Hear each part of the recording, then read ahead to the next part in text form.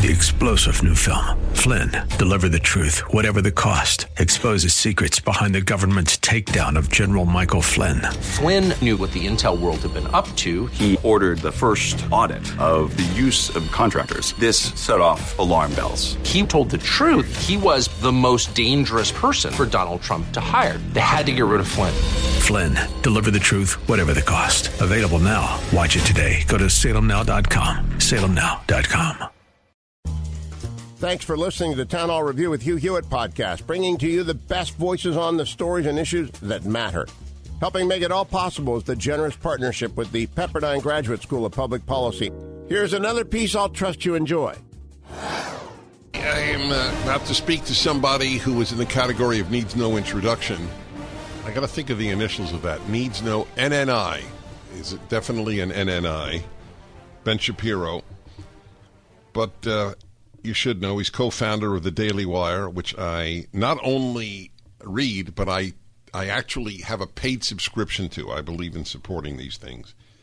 He's host of the Ben Shapiro podcast. He's also this year's Prager U's commencement speaker, Taking on Woke Incorporated. And tomorrow, his latest book, which of course I have purchased, is The Authoritarian Moment, How the Left Weaponized America's Institutions Against Dissent. The Authoritarian Moment. Ben Shapiro, great to talk to you. Hey, great to talk to you, Dennis. Really appreciate the purchases. I used to say that I used to thank people for helping put my kids through college, but since I am less and less planning on putting my kids in college at all, I'll just thank you for the money. That's a good one. I pretty much understand your position on that. Anyway, how old are your kids? They're 7, 5, and 1. Oh, my God. That is one lively house, Ben. Hey, I got a big question before your book. You left California. We were essentially neighbors for years. I mean, you know, within 25 minutes of one another in L.A. You moved to Florida, a free country, from a totalitarian one. How does it feel? It is the best move ever. Dennis, I've been trying to convince you for a long time that you are committing an act of grave immorality by paying taxes to the California state government. And let me just tell you, this state is spectacular. And there's a reason why half of the people who I was friends with in California have already tried to buy places here. We're skyrocketing real estate over here. It's not an irrational, crazy place. It's not a place where people feel that it is somehow morally required of them to live worse lifestyles in order to please some sort of pagan god of equity. And it's pretty fantastic. I mean, people are walking around without masks after they're vaccinated, for example. And we also pay zero state income tax and have better public services than California. And it doesn't make me a better or more pure human being to have people shooting heroin into their feet outside my home. It's pretty great. You know, things that I took for granted when I was a kid and that disappeared over the course of time in California are still very much present in Florida. What if they elect a Democrat? Well, then I'll have to go to Alabama or something. No. No, it's a very fair answer. But how much would it change? I don't think that it would radically change in the sense that this is or was a very purple state. So even when there were Democrats, like Charlie Crist was, I believe, a Republican at that point. He was governor. They've had Democratic governors in the past. This last election cycle with DeSantis and Gillum was extremely close. I think that DeSantis is going to walk away with it this time. I think he's going to win by 4 or 5 points going away. The state has gotten significantly more red over the past several years. Donald Trump won this state by about 100,000 votes in 2016. He won it by almost 500,000 votes in 2020. Wow. And that's because a lot of people are seeking a place that is not like the rest of the country, that still has a lot of cosmopolitan feel, because Miami's a big city, Fort Lauderdale's a big city, Orlando's a big city, and all those resources are available, but you don't get along all the baggage. So a lot of people, this is also one of the things people in Texas are worried about, don't California my Texas and all of that. The people who are moving out of California, typically speaking, are much more red than the general population of California, and the same is true in New York and Connecticut. When people decamp to Florida, they're doing so generally for a reason. So not to make it blue. No, I think that there was a study recently that came out that showed that Florida's immigrant community actually had made the state about 1% more red over the course of the last 3 years. Wow. So your book, The Authoritarian Moment, which is, it's almost depressing to even say the title of your book, that we're living in an authoritarian moment in the United States of America. By the way, again, folks, it's up at DennisPrager.com, and anything Ben writes is just obligatory reading. And as I said, I've just purchased it myself. By the way, do you read the Audible? Yeah, I do. So this will be the only Audible that I won't increase the speed on. Exactly. You don't need a 2-time speed on the Audible. No. Not even 1.3. So I'm curious, do you think the authoritarian moment applies to the whole West? I do think that it is unique to the United States. I think you're starting to see, in some cases, a sort of pullback from it in Europe. I think that when you see members of the French government, for example, saying, don't bring that woke crap over here, and when you see Eastern Europe, which has become significantly more right-wing and is rejecting a lot of these. Hi, everyone. If you've been injured in an accident that was not your fault, listen up. We have legal professionals standing by to answer your questions for free. Call now and find out if you have a case and how much it's potentially worth. Call 800-702-5400. I'm here with spokesman John Wolf. So, John, tell everyone listening who should call right now. Well, Maria, first off, thank you for having me here. It's always nice to answer the listeners' questions. Now, as far as who should call in, anyone who's been injured in an accident and think you deserve compensation, give us a call right now. 800-702-5400. You'll find out if you have a case and how much it's potentially worth. Thanks, John. You heard it, folks. Take advantage of this opportunity and call now. 800-702-5400. Advertisement sponsored by Legal Help Center. May not be available in all states. Actual authoritarianism we're seeing. I do think that it's uniquely American, and it is, I think it's odd because normally the United States tends to pick up bad ideologies from Europe, but this is one we're actually exporting to Europe, which is kind of a unique thing historically. Would you have written The Authoritarian Moment 15 years ago? No. I mean, I think that there were other problems in the country 15 years ago, but when I talk about how we're living in this sort of authoritarian moment, I don't mean that the government of the United States is fully authoritarian, controlling every aspect of our lives. I think that we're living in a time when our fellow Americans are increasingly embracing a sort of authoritarian mindset. And not only that, I think that they've mainstreamed that and mainlined that into institutions of power. I start off the book by talking about the kind of myth of January 6th that's been created in the mainstream media, which is that January 6th was not a bunch of idiots and morons and people who are misguided invading the Capitol building to do harm to people because law enforcement was not there and staffed up in appropriate numbers, and then within a few hours everybody had been arrested and life went on as normal. That the left treated that as though that was indicative of risk to democracy on a serious level, that we were 5 minutes away from the entire democracy being overthrown, and therefore all of their opponents need to be silenced. I think that that January 6th is a really good Rorschach test for where you think the authoritarian threat is coming from. Is the authoritarian threat coming from people who are misguided, misinformed, and idiotic, doing things with no institutional support, or is the authoritarian threat coming from major institutions of power, which in response to January 6th decided to, for example, deplatform Parler or pressure social media companies into tossing Donald Trump and banning quote-unquote misinformation, or companies that were forced to relocate their activities from red states and defund Republican politicians, or educational systems that have crammed down particular points of view on students. The thing that I'm pointing to in the authoritarian moment is that all the major institutions of our society have been weaponized against people who think not like the mainstream left. And this is a serious danger. It's a real danger because that only ends one of two ways governmentally. One is that exact perspective gets mirrored in the government, in which case the government does become more authoritarian.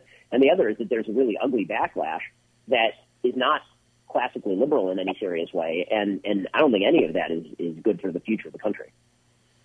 That's right. So everything has been weaponized. Is there? So I think, for example, of the NBA, right? Is that a fair example? Or Major League Baseball pulling the All-Star game out of Georgia?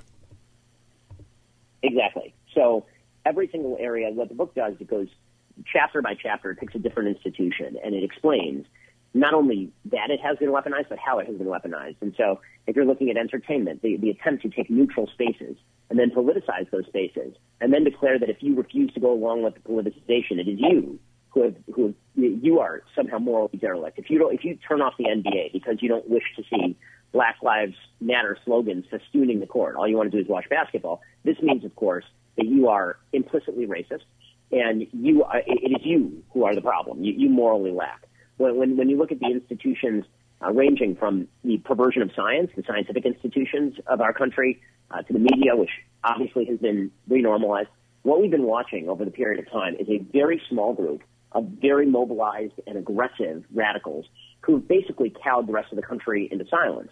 And this is where I think the hope lies, is that there will be a majority that eventually stands up and says no. But what the studies tend to show is that all it takes in order to, quote unquote, renormalize an institution is about 20% of the population of any institution aggressively insisting that its point of view be listened to. Most people are conflict averse, and so if they're in the middle, or if they don't really have a strong perspective, they tend to just cave to that 20%. And you can see it in institution after institution. Like, where exactly were the NBA owners when all this was happening? Why? And some of those NBA owners, by the way, I'm sure are conservative. Where were the NBA owners saying, you know what, I think that we'd be better off not, for example, turning the NBA into a political product? I don't know of an example of the left, not liberals, but of the left taking power in any country or in any institutions and allowing dissent. Yeah, it's very difficult for me to come up with one. I can't come up with one. Okay. That's very important for people to understand. All right, so go to corporations.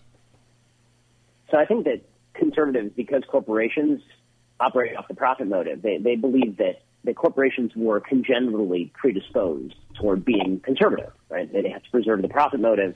All they care about is making money, so why would they allow the woke to sort of take over the place? But that mistakes what corporations essentially are, which are risk mitigation machines. So there are people at the top of corporations who initially take the risk to create the business, but then once the business is running, they have to mitigate risks, and those risks from without and risks from within. And so if you are a corporate head, take the risk from without first. What you want to avoid is the media blowing back on you and making you an issue and tanking your stock price. You don't want to be in a headline. And so if you have a woke left inside your company who's leaking to the New York Times, you have a couple of choices. You can either please the woke left, and then it never becomes a national issue, or you can fight the woke left, in which case you end up being on the front pages of the New York Times. And that has some pretty significant downstream effects because the left is not tolerant when it comes to consumption of products. There's a study from Harvard Business School recently where they took a poll of people across the political spectrum, their opinions on a generic corporation that they made up. The corporation is called Jones Corp. If people perceived that Jones Corp was apolitical, it ranks pretty highly. People said, it's probably a pretty good corporation. If people thought it was liberal, it ranks exactly the same as if it was thought apolitical. If it ranks conservative, it dropped 30% in the approval ratings, all from people on the left who said this corporation is no longer worthy of my business because it doesn't think like me. And so if you're a corporate head and you know that there's this intransigent minority of consumers and of staffers who can damage your business by that much, what you end up doing is basically just conceding to them, particularly if they take it incrementally. If they don't ask to take over all the auspices of the corporation, all they want is just a little diversity training. All they really want is Robin DiAngelo to lecture you on your whiteness. All they really want is to make sure that you have a scholarship fund for particular races of people, but not other races of people. Corporate heads will say, okay, well, you know what? I'd rather be on the side of the angels and maintain my position than have to go to war with people inside my own company. And you can see this play out in real life. I mean, there was a company called Coinbase recently in Silicon Valley where the head of the company, to his great credit, put out a statement to his employees saying, I don't want anybody at the company talking politics on our internal Slack channel because all it does is create conflict. And 60 of his employees quit. 60 of his employees said, that's not woke enough. That's not appropriate. You're telling me that my politics are offensive. I'm leaving. And it became a national story. It was covered in the New York Times, et cetera. So unless you are a corporate head with the wherewithal to just say no to these folks, you tend to cave. And corporations are not famous for their courage. That's an amazing story you just told. I did not know of it. What was the name of the company? The company was called Coinbase. And to the credit of the guy who ran it, the guy named Brian Anderson, he stuck by it. So what has happened? Is Coinbase hurting financially as a result of this position? Nope, now they're fine because they actually probably got rid of a bunch. All right, so wait a minute. So the fact is they're risk averse, but they may be paranoid. Yes, so this is correct. And Dennis, you know this because of the advertising business, right? Every time you trend on Twitter, everybody's afraid that advertisers are going to pull their money. I mean, I have this issue on my show as well. And the reality is the number of people who actively carry through things like boycotts is very, very low. But everybody is so risk averse that they're scared of their own shadow. All it would take is some corporate heads saying, listen, we advertise on a wide variety of programming, stick it for all of this to end. But, again, that would take a little bit of wherewithal and a little courage. Right. So the issue really isn't I'm going to hurt my company. It's I'm pretty much a coward. Yes. I mean, I think that's exactly the issue. I think corporate cowardice is endemic. And I think that sort of cowardice carries, all the way across the spectrum. I think that that's true in sports also. I mean, it was the NBA that you mentioned that was, basically telling Daryl Morey, the GM of the Houston Rockets, that he wasn't allowed to tweet about freeing Hong Kong. Meanwhile, the NBA is explaining to Americans how racist and terrible we are. So what happened in Cleveland? The vast majority of people in Cleveland did not want the Indians' name dropped. It's 105 years old. It's a tradition. If nothing else, it does zero in terms of insulting the Native American. It honors them. They're Indians. So what was the thinking of the president of the Cleveland Indians to drop the name? I mean, I think that the thinking was simply, I'm going to get credit from the left, and I don't want them coming after me every season. I mean, what's amazing about that, by the way, is that the Indians supposedly were named after a Native American player named Louis Sockalexis, because the team was originally called the Cleveland Spiders, and then between 1866 and 1869, they had a player named Louis Sockalexis who was Native American, who was pretty popular, and people started calling the team the Indian, and then when they sought to rename the team, that sort of came up again. But they thought that they were going to get a win from the left. There's no such thing as a win from the left. There's just avoiding the temporary loss, right? What the left is doing right now is just the perfect example of the old Winston Churchill line that these are people who are feeding the alligator, hoping that it'll eat them last. And I think that that's exactly what you see here. There's no mass outcry. But, Dennis, I think that the key point in all of this is that it is the changing lines that is the point. I don't like people on the right. We spend all of our time trying to say, what's the through line to what the left wants? What exactly are they shooting for? And the answer is there is no through line. You're fond of saying that untruth is sort of an element of the left, that they don't care about truth. But it's not just they don't care about truth. It's that standards must be malleable because then they can force you to abide by whatever standard it is today.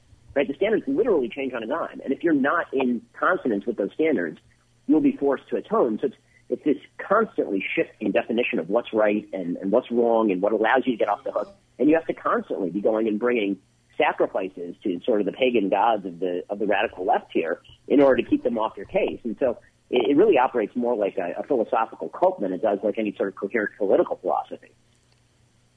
I take it that your read is that they win because there's a lack of courage on the part of those who differ. Yes, that's right. I mean, there's just a bunch of people who are in the middle who either don't know what's going on, don't want to know what's going on, or are risk averse and conflict averse. And you can see that. And so what I say in the book is that the future of the country, as much as I'd love to say it's in the hands of conservatives, and we have to remain strong and vocal, the future of the country is going to be on people who are either apolitical or people who consider themselves mainstream liberal but not hardcore left. And that's an open question. I think there are a lot of people who consider themselves, Democratic voters who may not be up for the wokeness, who may not be interested in the predations of the radical left, but sort of agree with the radical left on a lot of policy prescriptions. And they need to make a decision. Are they willing to pursue leftist utopia at the cost of individual rights and a functioning republic? Or do they maybe put off their utopian dreams for a moment and preserve those rights that are not in danger, particularly from the right, but are in serious danger from the left? All right, I want to just emphasize to my listeners, many of whom don't understand or actually differ with me in my adamant distinction between liberal and left. And among other reasons I do that, aside from I believe it's intellectually accurate, is to pry the liberal away from the left. You do not believe in defunding police. You do not believe in all black dormitories and all black graduations. You do not believe that Israel is an apartheid state. I mean, at what point does the liberal finally say the left is the danger, not the right? This is exactly it, Dennis. It's a distinction I believe I actually adopted from you between liberal and left, because I think that it's so important. I mean, over at Daily Wire, we sell leftist tears tumblers. We don't sell liberal tears tumblers, and that's because I rejected that. I don't think that liberal tears are worth drinking. I think leftist tears are worth drinking only because of the threat that they pose for the nation. But I think that, listen, I have a lot of friends who are liberal, and the way I distinguish between liberal and left are liberals disagree with me on taxes, and leftists want me to be shut down and want to destroy my business and want to control every aspect of my life. Those are not the same thing. Are you a sports fan? I'm a huge baseball fan. What have you done? I have no idea what you'll answer, and I'm just curious. So what have you done? Can you watch MLB right now? So last year, particularly when they were super woke, I didn't watch a single game. So I was an MLB TV subscriber last year, and I just stopped subscribing to MLB.com. This year, they moved away from it, and so I resubscribed. And that's sort of the attitude that I've taken with a lot of these sorts of businesses, is if they wish to draw closer to wokeness, then I will not engage with the business. And if they draw away from it, then I'm happy to engage with the business. If they go back to woking it up, then I'll stop watching baseball as much as I love baseball. Will the NFL be hurt by having the quote-unquote black national anthem played every game? Yes.